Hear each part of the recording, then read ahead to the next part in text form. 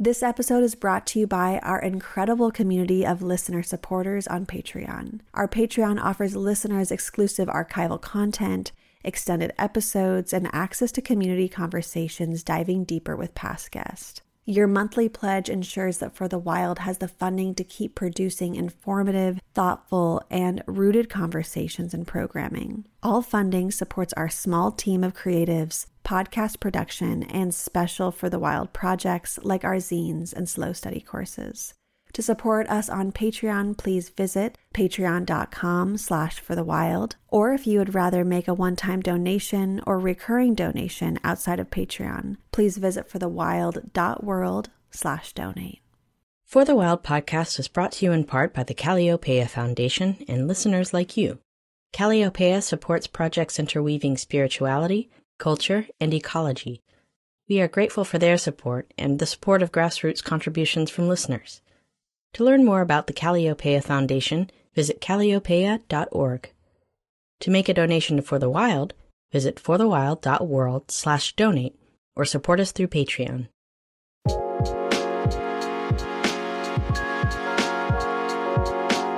Hey For the Wild community, Carter Lou here to present this week's Homebound episode. Homebound brings you wisdom from the For the Wild archives, offering guidance and perspective to anchor us and help us to navigate this current moment. Today we are re-listening to our conversation with JACQUI Patterson on eco-justice in the age of the Anthropocene, originally aired in 2017. JACQUI Patterson has worked as a director, researcher, program manager, coordinator, advocate, and activist working on women's rights, violence against women, HIV and AIDS, racial justice, economic justice, and environmental and climate justice. We're bringing this episode back from the archives because over the past couple of weeks, we have seen far too many narratives of disposability when it comes to the communities who are already impacted the most when it comes to environmental, social, and economic injustice. JACQUI reminds us that we must strategically address the needs of our communities.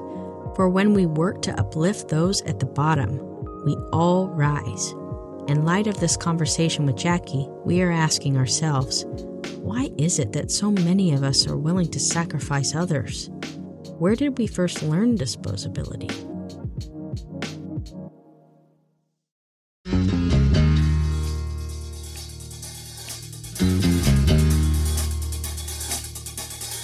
Hello and welcome to For the Wild podcast. I'm Ayana Young. Today we are speaking with JACQUI Patterson. JACQUI is the director of the NAACP Environmental and Climate Justice Program. Since 2007, Patterson has served as coordinator and co-founder of Women of Color United. JACQUI Patterson has worked as a researcher, program manager, coordinator, advocate, and activist working on women's rights, violence against women, HIV and AIDS, racial justice, economic justice, and environmental and climate justice. Patterson served as a senior women's rights policy analyst for ActionAid, where she integrated a women's rights lens for the issue of food rights, macroeconomics, and climate change, as well as the intersection of violence against women and HIV/AIDS. Previously, she served as assistant vice president of HIV/AIDS program for IMA World Health, providing management for technical assistance to medical facilities and programs in 23 countries in Africa and the Caribbean. Patterson served as the Outreach Project Associate for the Center on Budget and Policy Priorities and Research Coordinator for Johns Hopkins University. She also served as a U.S. Peace Corps volunteer in Jamaica and the West Indies. Wow. And there's even more to your bio, but what an incredible body of work you have, JACQUI. Thank you so much for being on the show with us today. Sure, it's a pleasure. Thank you for having me. So I just want to start off by saying that we at For the Wild here and this whole team know that any initiative for ecological renewal must be tethered to intersectional justice, or it just becomes another manifestation of that which we seek to dismantle and transform. So I want to kind of set the stage, and I want to speak to the underrepresentation of people of color in the environmental and climate movements. And I want to acknowledge the interwoven systemic, physical, spiritual dimensions that continue to silence the voices of those most marginalized in this system. And now we're just seeing how these systemic inequalities are being exacerbated as the climate grows more unpredictable, as public services and environmental degradation and toxification only worsen, as gentrification continues as a new form of colonization, and the prison industrial complex increasingly consumes communities striving to survive. And just thinking about the first shackled journey across the Atlantic and the era of sharecropping, which held as much violence and lack of autonomy as slavery did, to the intentional hyper-segregated design of urban spaces and the disproportionate exposure to toxicity of fence-line communities. And then the relationship between people of color and nature has been severed, manipulated, and convoluted by colonial forces. And I've really been sitting in this train of thought a lot recently. And Jacqueline, you have worked tirelessly just researching so many different avenues of climate justice, environmental justice, racial justice. I mean, the list goes on. And I'd love if you could start off by explaining to us how your work has been guided by history towards a future of intersectionality and justice. Thank you.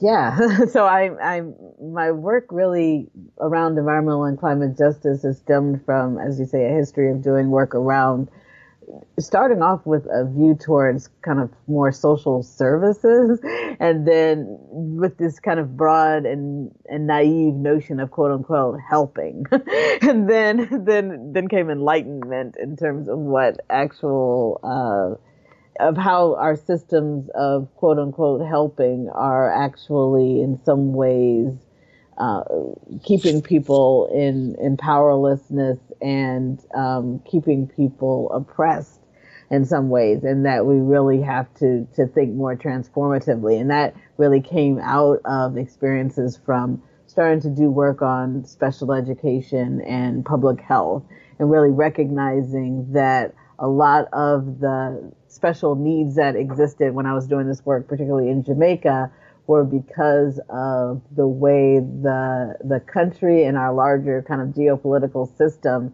means that there is an amassing of wealth for a wealthy few, where, you know, we just take things like immunizations and healthy diets and so forth for granted in wealthy contexts, while in nations where we're taking natural resources and not really properly compensating people for the sharing of resources, they end up living in relative squalor in many cases, and resulting in everything from poor sanitation to, you know, lack of immunizations. And that actually resulted in the special needs that I was addressing through the special education programming. So I really recognize that while special education programming is always going to be needed, because special needs develop from a number of different sources, there's also systemic ways that we can address the way our economy and social systems are designed, so that the special needs don't even arise in the first place, in terms of some that are based on these inequities. So that's just an example. But similarly with HIV, I was doing work around HIV and AIDS and infectious diseases. And similarly with that, particularly as I began to work with women who are disproportionately impacted by HIV in the global South and in the United States, it just, again, very quickly came to light how sexism, patriarchy, and so forth really led to the situations of women who are HIV positive, whether it was because of gender-based violence, or whether it was because women felt forced into transactional sex because of, you know, the fact that we know that worldwide women make 70 cents on the man's dollar. And so that state of poverty, the fact that women are often, there's so many female-headed households, so women feel forced in a certain activities because they're needing to provide for their children. So again, everything that every place that I was where I was doing this work, it just became very evident that quote unquote helping means to actually transform a system that's based on this notion of winners and losers, and really uplifting and making sure that there is self-determination for folks so that we can change these systems so that people can provide for themselves. I'll pause there, but that's kind of part of the evolution and the ways that I saw this intersectionality, whether it's around gender, whether it's around global South nations, and certainly our economy and how it's formed and how it is designed to where it's the people who are in power and making decisions are perpetuating the status quo in terms of the economic conditions of the many suffering from the luxuries of a few, to paraphrase Martin Luther King. People are more and more awakening to the realities of the earth, feeling the overwhelm of where to begin. And I think sometimes we start at helping the symptoms rather than the core of what's creating those symptoms, which is the system. So thank you for acknowledging that for us. You know, part of your work, as you've been saying, not only spanned North America, but also the Caribbean and Africa. And I'm wondering, how does the cultural relationship that people of color hold with the environment and the land differ in the Caribbean and Africa in comparison to mainland North America? Yes. So in some ways, there's these linkages in terms of the traditional ways that people have lived with the land.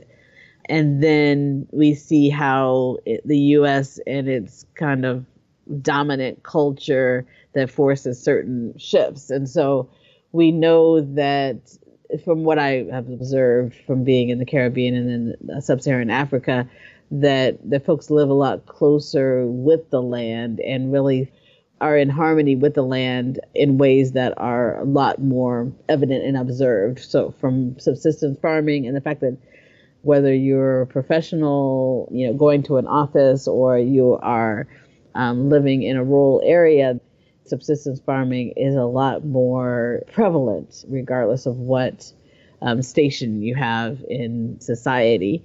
And so that connection with the land in terms of its bounty actually feeding one's family begs a certain understanding of the land, respect for the land, and, as I said, harmony with the land.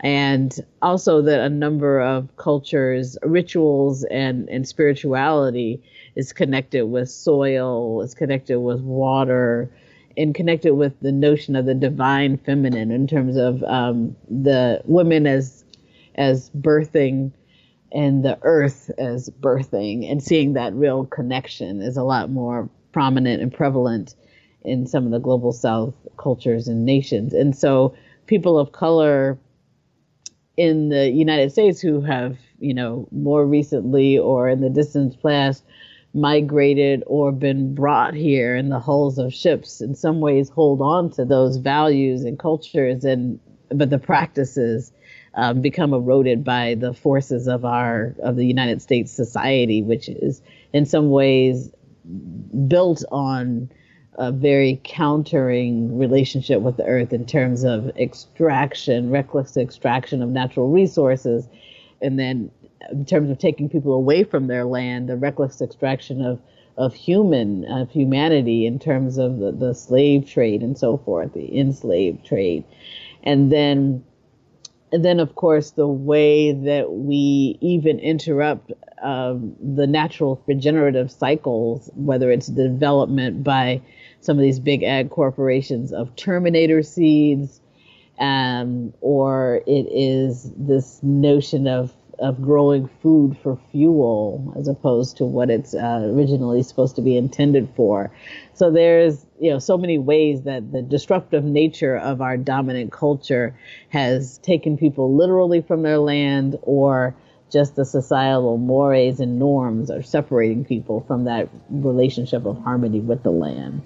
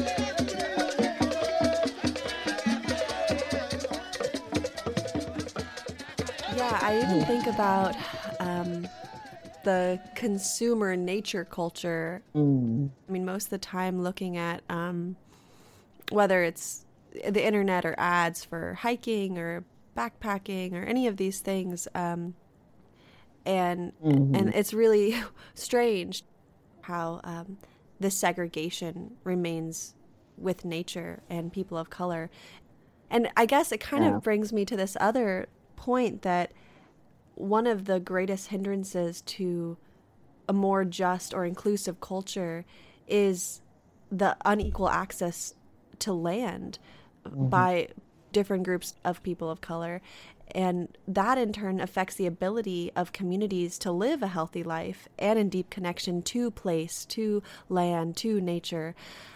So while Indigenous peoples have an inherent right to land through ancestry, and of course we know that so many of those treaties are broken. So I'm wondering how this lack of access to land and land ownership affects people of color, but also Black leadership in the environmental movement. Yeah. Whether it is so I'll even take an explicit example of the recent situation that happened in East Chicago, Indiana, where people who were in public housing discovered that over the decades that they lived in this public housing, they were being exposed to lead and arsenic in their soil at multifold times the quote-unquote allowable levels of lead and arsenic in our soil. And so once this came to light, the folks ended up with a 90-day notice to get out of where they were living, and where some had been living for generations. One person we spoke to is 60-something years old, the only place she had ever known, and had 90 days to move. There were so many people who were affected. It was some like 300 households or so in this housing complex that they didn't have enough Section 8 housing vouchers to even accommodate the folks in the state. And so not only did they have to move away from the only home that they've known, the only community they've ever known, and for multiple folks, the only state they've ever known.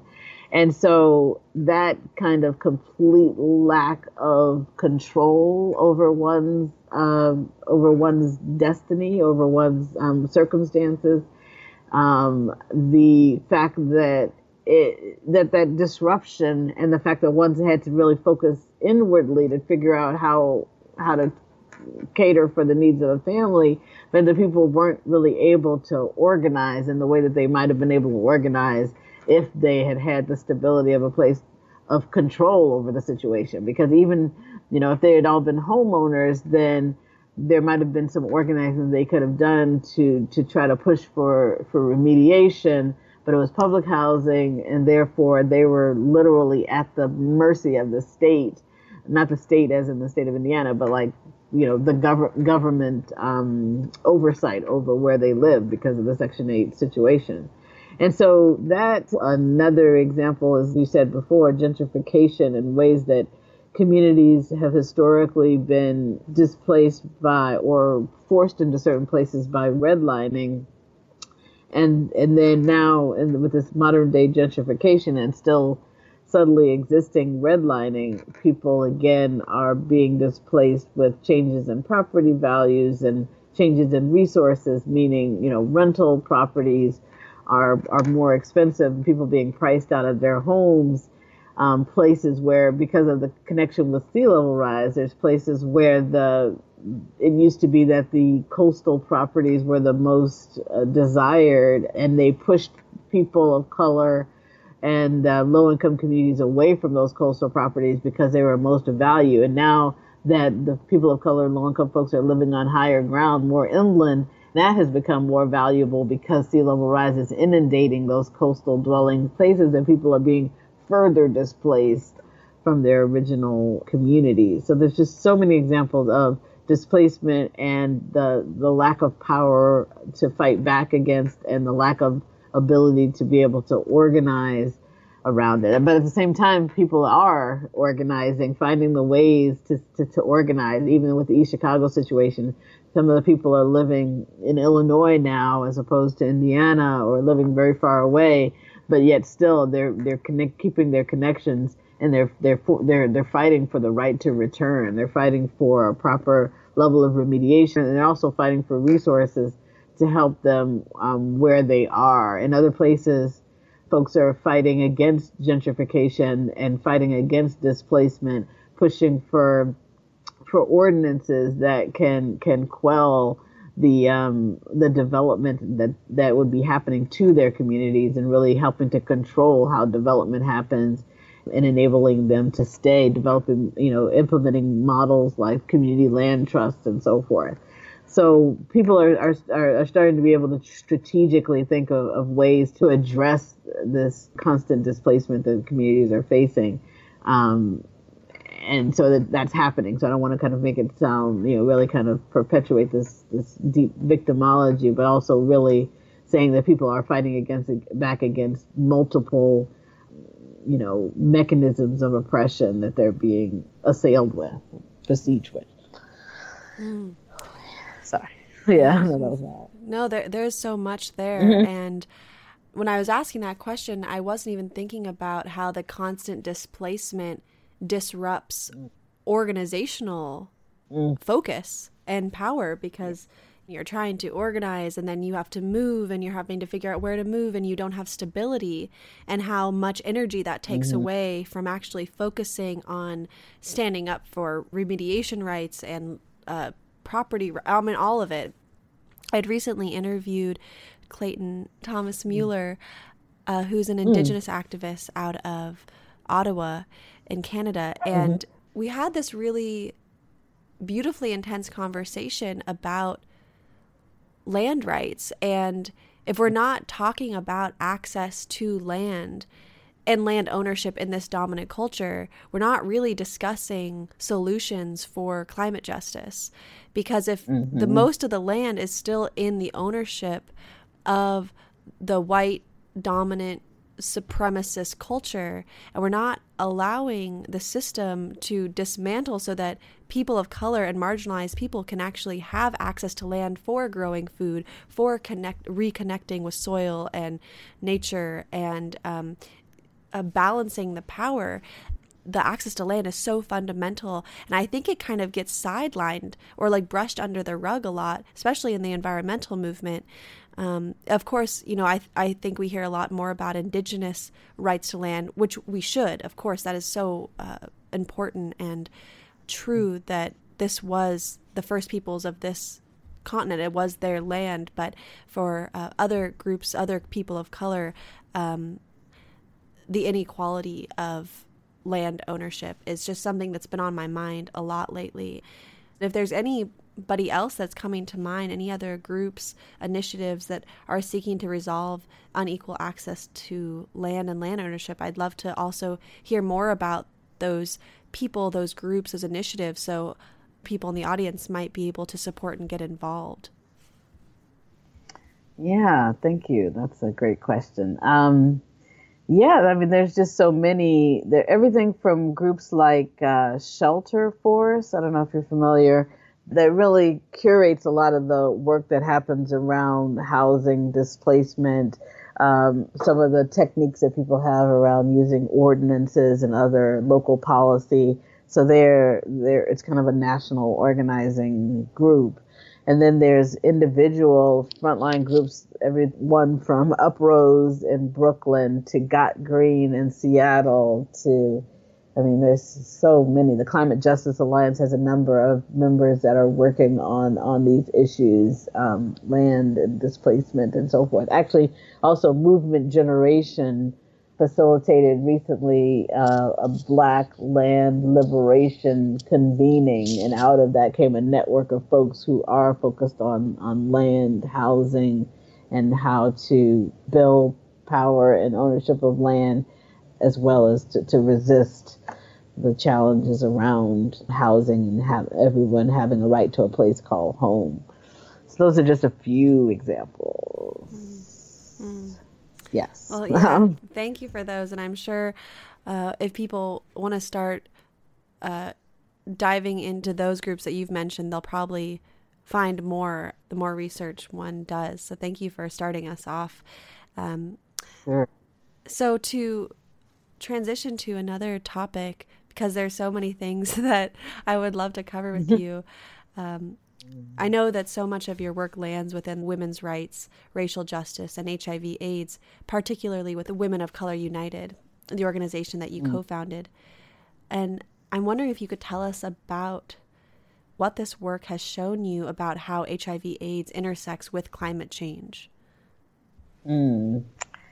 Yeah. So on the challenging front are the ways that women are disproportionately negatively impacted by climate change. Everything from the spike in gender-based violence in the aftermath of disasters that has been documented in disaster after disaster, whether it's the earthquake in Gujarat to Hurricane Katrina to the BP oil drilling disaster, is a well-known, well-documented fact that women experience more sexual violence and the insecurity of the aftermath of disasters during and after, and that women experience more domestic violence and the aftermath, whether it's because of the stress or otherwise after disasters. And so this is a cautionary note as we begin to experience more in the way of the frequency and severity of extreme weather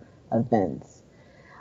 Secondly, that women, both in the global south and the U.S., who are more likely to be food insecure, where we have these shifts in agricultural yields resulting from climate change, we are seeing where there's a risk to women becoming even more food insecure, particularly female-headed households. On the driver's side of climate change, the fact that there are these toxic facilities that are spewing pollution, that some of which includes endocrine disruptors, specifically, of course, interfering with reproductive health of women. And one of the other toxins that comes out of these smokestacks is mercury, which is known to be tied to birth defects. So just multiple ways that women are impacted by those polluting facilities that are also emitting the greenhouse gas emissions that drive climate change. And then also on the driver's side, some of the operations of oil and gas industries, and particularly as we talk about indigenous women in the man camps, quote unquote, in South Dakota, North Dakota, and elsewhere, there is, again, documented, known, they even did a big thing on CNN on the impacts of these man camps on women, where women, indigenous women and others, have disappeared or have suffered from high rates of sexual violence in the context of these man camps, where men are coming to work these oil operations. They're away from their families for months on end, and it just literally develops into these places where there's high levels of trafficking, high levels of sexual violence, high levels of drug usage, opioids and heroin and so forth is proliferate in those places, and it's women who are paying the highest cost. So there are so many ways that women are disproportionately impacted, but at the same time, women are most able. Time and time again, it's shown that women have a higher awareness of climate change, have a higher likelihood of acting on climate change. That if women are controlling resources, they're more likely to make choices that are more sustainable choices in terms of whether it's products or practices and so forth. So women have more of a conservation edge and leadership around these issues. Yet at the same time, women are underrepresented in the leadership and the decision making that can stem the tide of climate change and address the impacts of climate change. So whether it's the halls of Congress, the public service commissions, and the public utilities commissions that govern energy practices, and we know energy practices are a major polluter, and tying to those very challenges that I talked about with women, as well as a major driver of climate change. And yet the people who are making decisions about our energy practices are the ones who are least affected by these things. And so you see that kind of pattern there of most impacted, most likely to make good decisions, less likely to be in a decision-making position. Mm-hmm. So I'll wrap up there.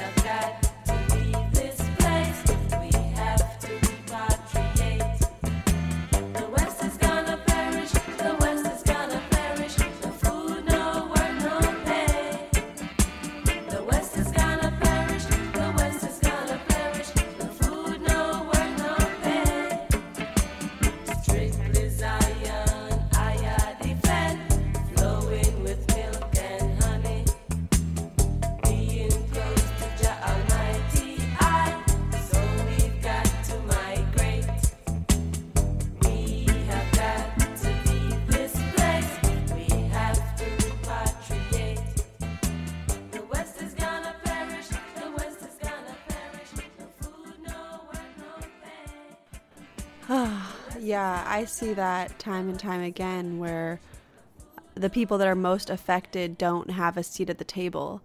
They don't have the opportunity to even be heard, let alone have any decision-making power. And then furthermore, the mainstream media doesn't pick up the other narrative. So it's this complete silencing of the voices. It's a silencing of power making, decision making. I was able to speak with Candy Mossett from the Indigenous Environmental Network a few months ago, and she spoke about the man camps in North Dakota. This is a topic that does not get enough attention at all. And then with these women who are experiencing such intense suffering on top of their communities being destroyed, on top of not having access or power, they're many times not even heard, and justice is not served, especially for Indigenous women in those areas. They couldn't even most of the time take these rapists to court. There's no justice. So I just want to take a moment and, the people that are most affected are not the ones who have the decision-making power. And I have a few statistics here. So one of the statistics, an African-American family making $50,000 to $60,000 per year is more likely to live near or next to a toxic facility than a white American family making $10,000 to $15,000 per year. Another one, over 78% of African Americans live within a 30-mile radius of coal-fired power plants.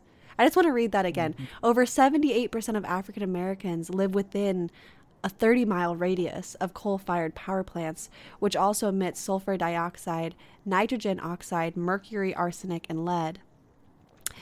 Also, another one, 71% of African Americans live in counties in violation of EPA air quality standards. So communities of color, to quote you from an article that I read, are, quote, the global South within the North.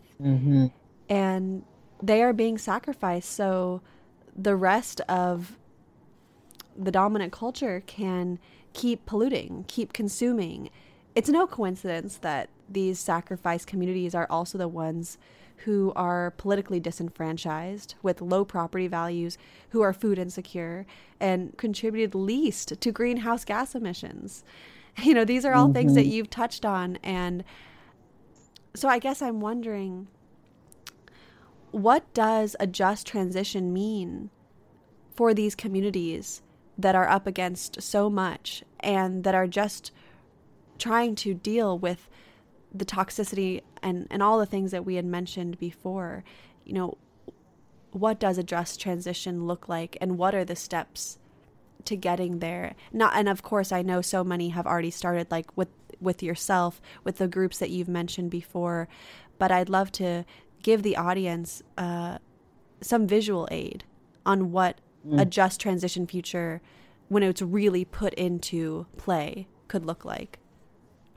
It's a good question. So one, I mean, kind of core principle and practice around a just transition is that it needs to be led by those who are most impacted by where we are now in terms of the very systemic oppression that we've talked about.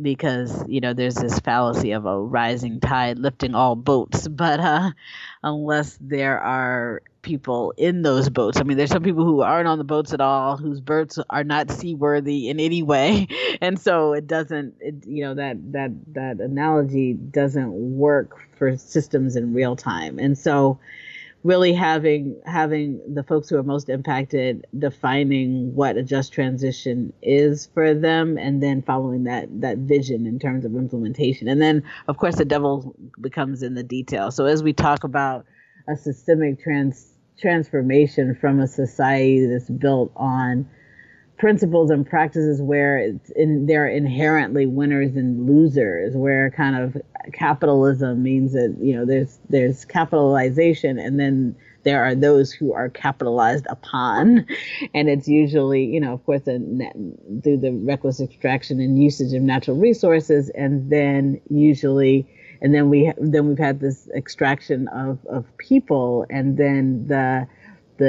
use and abuse of people through systemic oppression. And so how do we really affirm human rights and earth rights as we move forward? And how do we affect a systemic transformation where the vision of people most impacted will be things like everyone having access to clean air, clean water, uncontaminated land, and the commons in terms of a place called home, access to energy, access to clothing, and, you know, shelter and food and all of those basics.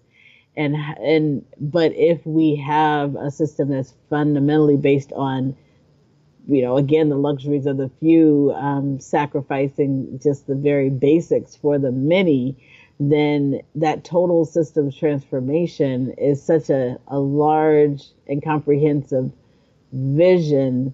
The question is, how do we get there, and how do we make sure that we have kind of interim systems in that transition. So a lot of times when we talk about just transition, we're a lot of times talking about what's happening on the end point, which is the realization of that vision I just described. But then the pathways to it, how do we kind of affect completely turn over the system, but while not having casualties in the process, so they say to make an omelet, you have to break some eggs. And that's kind of the way that people not necessarily dismiss those types of impacts, but just kind of make them sound like accepted inevitabilities. But it is the people who are most marginalized that end up being those broken eggs.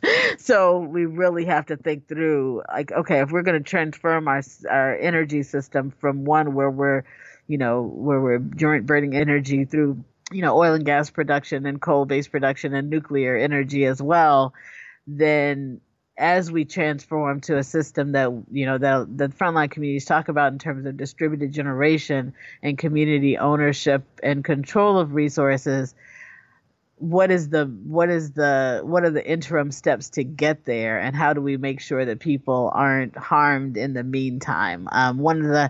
One example of the same is that I'm totally on the camp of being against water privatization.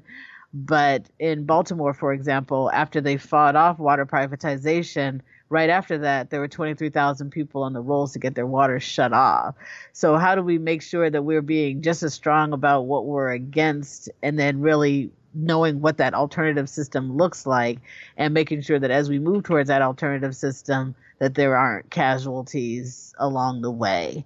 And we can really do that, talk about that system by system, energy systems, our water system, our food systems. Each and every one of those systems needs to undergo a change, because whether we have food where it's not even based on agriculture or actual original food. It's put together in some kind of test tube, and it's not only not good for you, but it's actively bad for you in terms of some of the foods that we have access to, and particularly that communities of color, low-income communities have access to. So how do we transform that entire food system, and what are the steps that get us there without having casualties along the way? So literally for each and every system where this total transformation is needed, we have to have the hearts and minds together to figure out what the process is to move towards that transformation.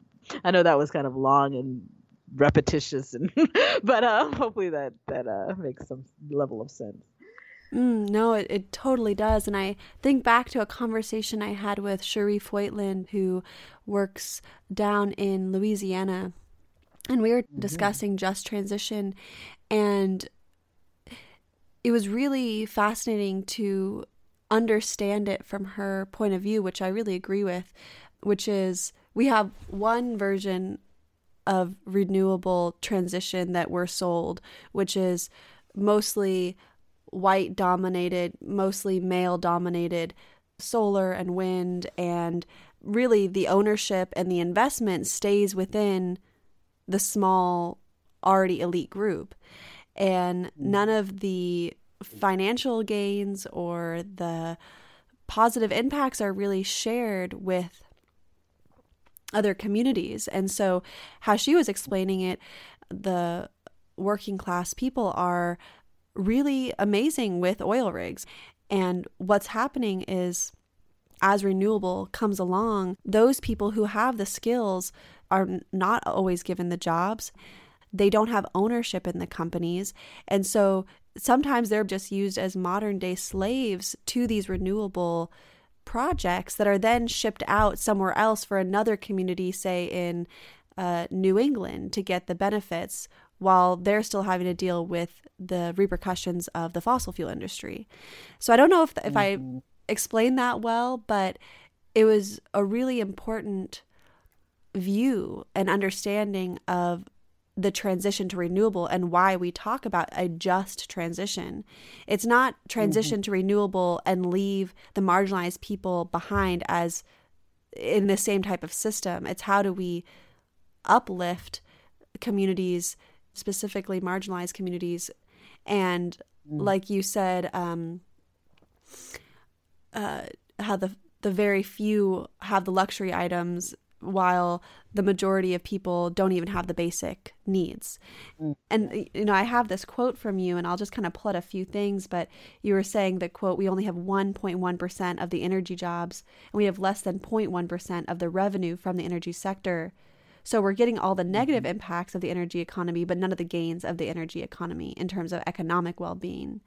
So again, that's just right there. I mean, those are the numbers, the impact, the consequences, and no benefits.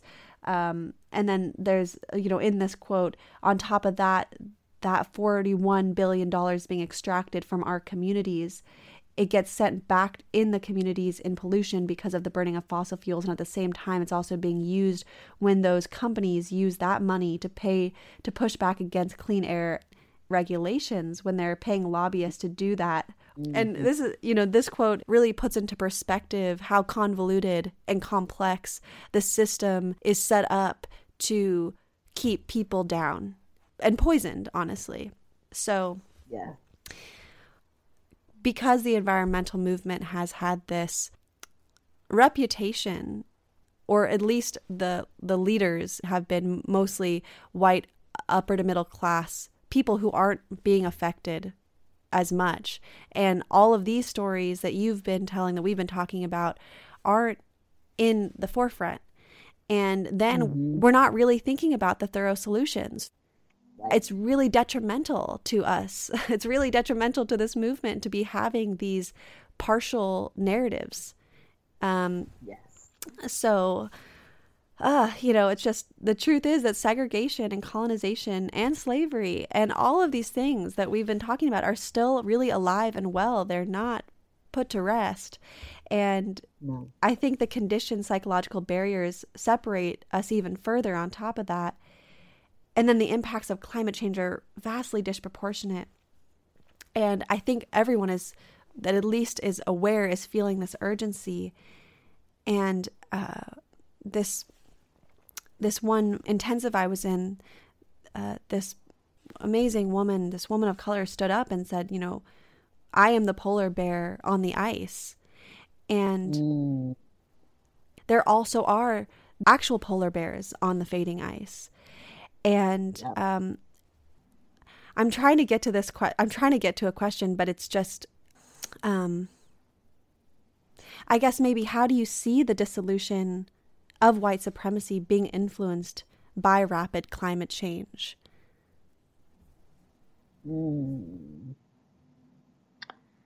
Yeah. I would say a couple of things with that.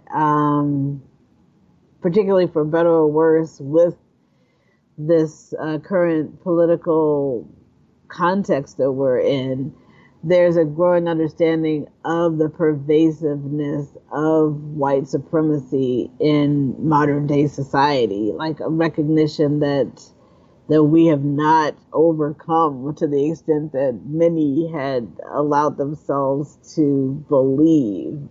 So one thing is that I am seeing a greater level of acknowledgement and of organizing around white supremacy with that deeper understanding. So there's that on the promising side. The challenge is that it is so pervasive and systemic and written into in invisible ink, but no less influential, into each and every one of our systems and so many of our policies and so forth. It's just so insidious and pervasive that it's going to take so much more than people just kind of waking up to the fact that racism still exists. So, and I don't think that enough people are there in terms of recognizing the need for a total systems transformation, because our systems are rooted in white supremacy. That it's going to be a pretty heavy lift, to say it mildly, to get there. So I guess that's all to say that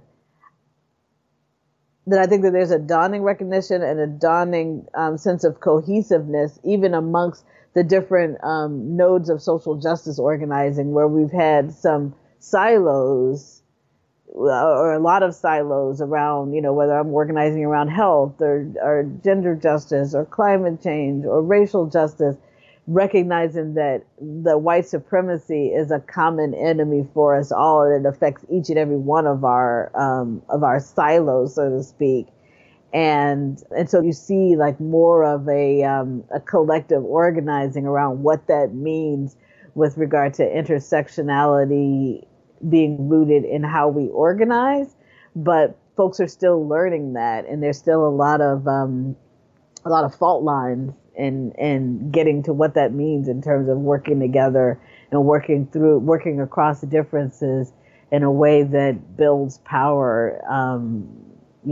So hopefully that makes sense. So that's all I'll say in sum, that we see more people kind of waking up and recognizing that racism still exists, and beginning to see the pervasiveness of white supremacy, just regular folks. We see people who are in the social justice organizing, who are recognizing that we're not going to get too far unless we work on white supremacy, and that there is a need for intersectional approaches, and it's going to take a bit for us to get there in terms of going beyond the recognition to actually making the changes that we need to make.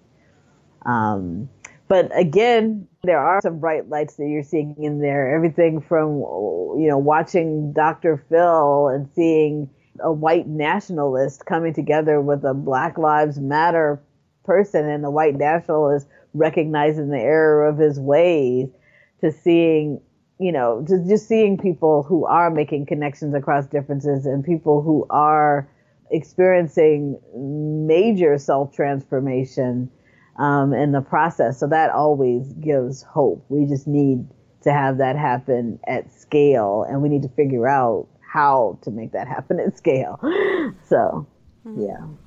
Oh my gosh, I'm going to have to YouTube that Dr. Phil episode. I hope it was Dr. Phil. It was one of those shows, Yeah.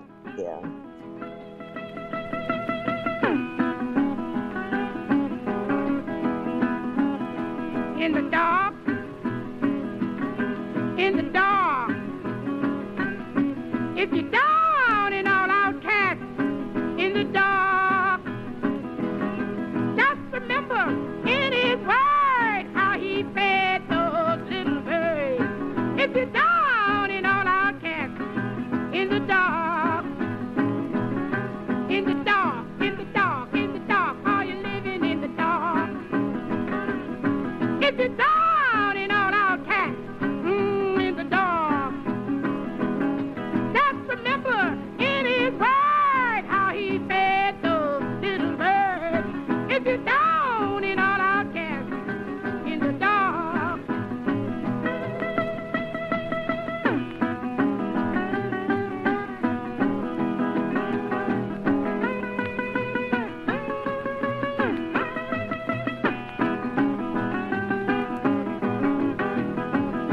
Little birds flew to the sky, well, to the sky, so high. Back to the ground did they fly, my Lord. My Lord looked down, he fed those little birds on the ground. For the same way he'll feed you if you leave the dark, in the dark, in the dark. To have that healing happen at scale is mandatory to move forward in a way that's actually dealing with the root causes, because like we've been discussing, we can't just capture carbon out of the atmosphere and keep going in the way we're going and think that that's the solution, or sign the Paris Accord or put on some solar panels and think we've done it. When you were talking about all the siloed groups, them coming together with commonalities is so important, and how that is absolutely challenging, especially when resources, financial resources are tight, because things that are actually beneficial for Earth and people aren't funded well. And then of course, there's so much wounding and horizontal hostility that comes up. And I've been thinking about this a lot with the groups that are in this movement towards a regenerative culture, how in a way sometimes they're even pitted against each other, while the other side, let's say like the capitalist extractive industry side, seems to be so organized and so on top of how to keep their machine running. I am always thinking about how to learn from their organizational prowess. Everybody in this regenerative movement can support each other more, teach each other. I really feel like this is this moment where we can just be real and honest, but ultimately love one another, because we need everyone. We need each other right now to dismantle and rebuild. And I'm like I said, I have so many questions and thoughts for you. I know we're coming to the end of our talk, and I definitely wanted to ask you about mass incarceration and climate justice and a number of other things, but perhaps I could just open up the floor. Any other topics that you feel you want to mention, or whatever topic is most pertinent and passionate for you right now, I'd really love to hear about as our time is coming to an end. Yeah, thank you. Yeah, so this whole matter of mass incarceration has so many intersections with climate change, both on the problem side and on the solution side. And on the problem side, we have the challenge of the tie between what's coming out of these smokestacks and some of the challenges faced by children, whether it's kids who are having a hard time going to school, having a hard time paying attention in school because, we know lead and manganese and other cognitive functioning disruptors are part of what comes out of those smokestacks. We know the sulfur dioxide, nitrogen dioxide come out of those smokestacks en masse, and that kids who have asthma are more likely to have asthma attacks when they're exposed to those particular toxins. And we also know that if you're living next to a toxic facility, which, as we said, at least 78% of African Americans are, your property values on average are 15% lower. So, and therefore, our schools are underfinanced because property values are what finances our schools. So you have kids having a hard time paying attention in school, having a hard time going to school on poor air quality days, or just because they're not feeling well with the asthma. And then you have under-resourced schools. Then we know the studies show that if you're not on grade level by the third grade, you're more likely to enter into the school to prison pipeline. So right away, we see these connections. We also see that some of these toxins are actually tied to violent behavior and behavioral issues, where we saw that the spike in the exposure to lead in communities like Flint actually came at the same time as the spike in murder rates in places like Flint. And so, in countries in Europe in particular, they've found with studies a direct correlation between exposure to a number of these kind of metals in our air, from lead to manganese to others, and violent behavior in communities. So we see all of that linked together. Then on the other side, in terms of climate change impacts, we saw that after Hurricane Katrina, that the deputies literally abandoned prisoners in their prison cells and left, just evacuated and left people locked up. And so sewage tainted waters was rising and getting into these cells. People didn't have food to drink, food to eat, or water to drink. They had to dig through the walls for ventilation, and literally just treated as if they weren't human and weren't worthy of rescue and weren't worthy of safety and of food and water, and that they were just, expendable. And so that lack of humanity of people who are in prison, whether they were guilty of what they were charged for, or whether they or whether they were a victim and or survivor of their environment that led to certain behaviors, or whether they didn't commit any crimes at all, because we know that racial profiling has led to incarceration of folks who didn't necessarily even do the crimes that they're being accused of. Whatever category people fall into, no one deserves to be disregarded as if they aren't even human and worthy of concern. And then at the same time, we see where prison labor is actually used in the cleanup and the aftermath of disasters. And so we've seen that the BP oil drilling disaster and other disasters. And we saw that even in fighting the wildfires out in California. And so people are engaged in these hazardous activities, being exposed to toxins or exposed to things as dangerous as fire. And all of these circumstances are on the increase with the increase in the severity of extreme weather events.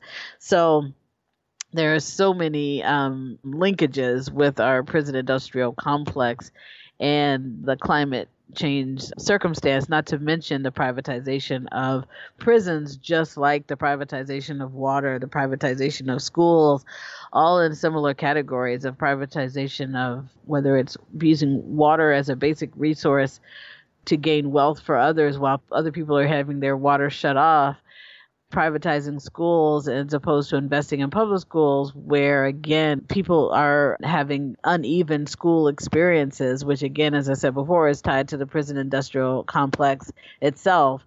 And then when we have privatization of prisons as in that same pattern where people who, as they're building wealth, are advantaged by having as many people imprisoned as possible, which only exacerbates an existing system that over incarcerates generally and particularly people of color. So much there, but yeah, I could really go on.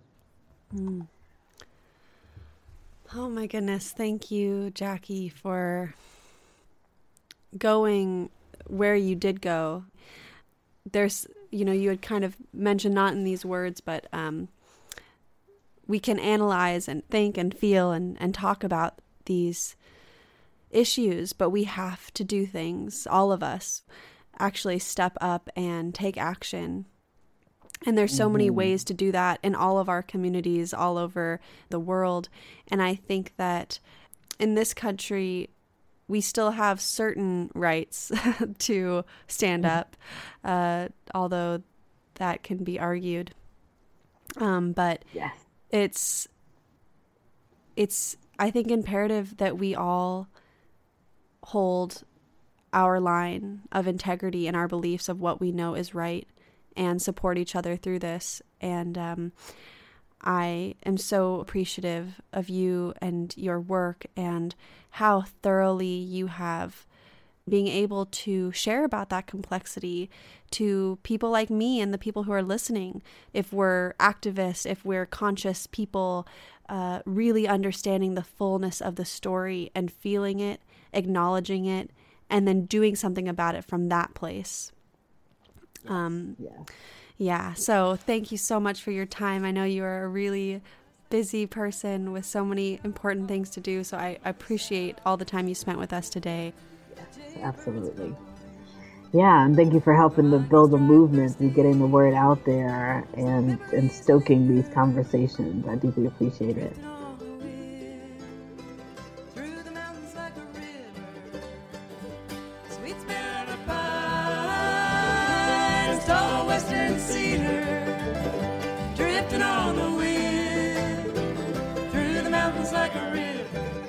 Thank you for listening to For the Wild podcast. I'm Ayana Young. The music you heard today was Omra Rukpa Diwujibi Naimu by the Ita Ensemble of Nigeria, then The West by Althea and Donna, and then God's Little Birds by Sister Om Terrell. I want to thank our producers, March Young and Reach Out, our research director, Madison Mogulski, and media director, Molly Lebov.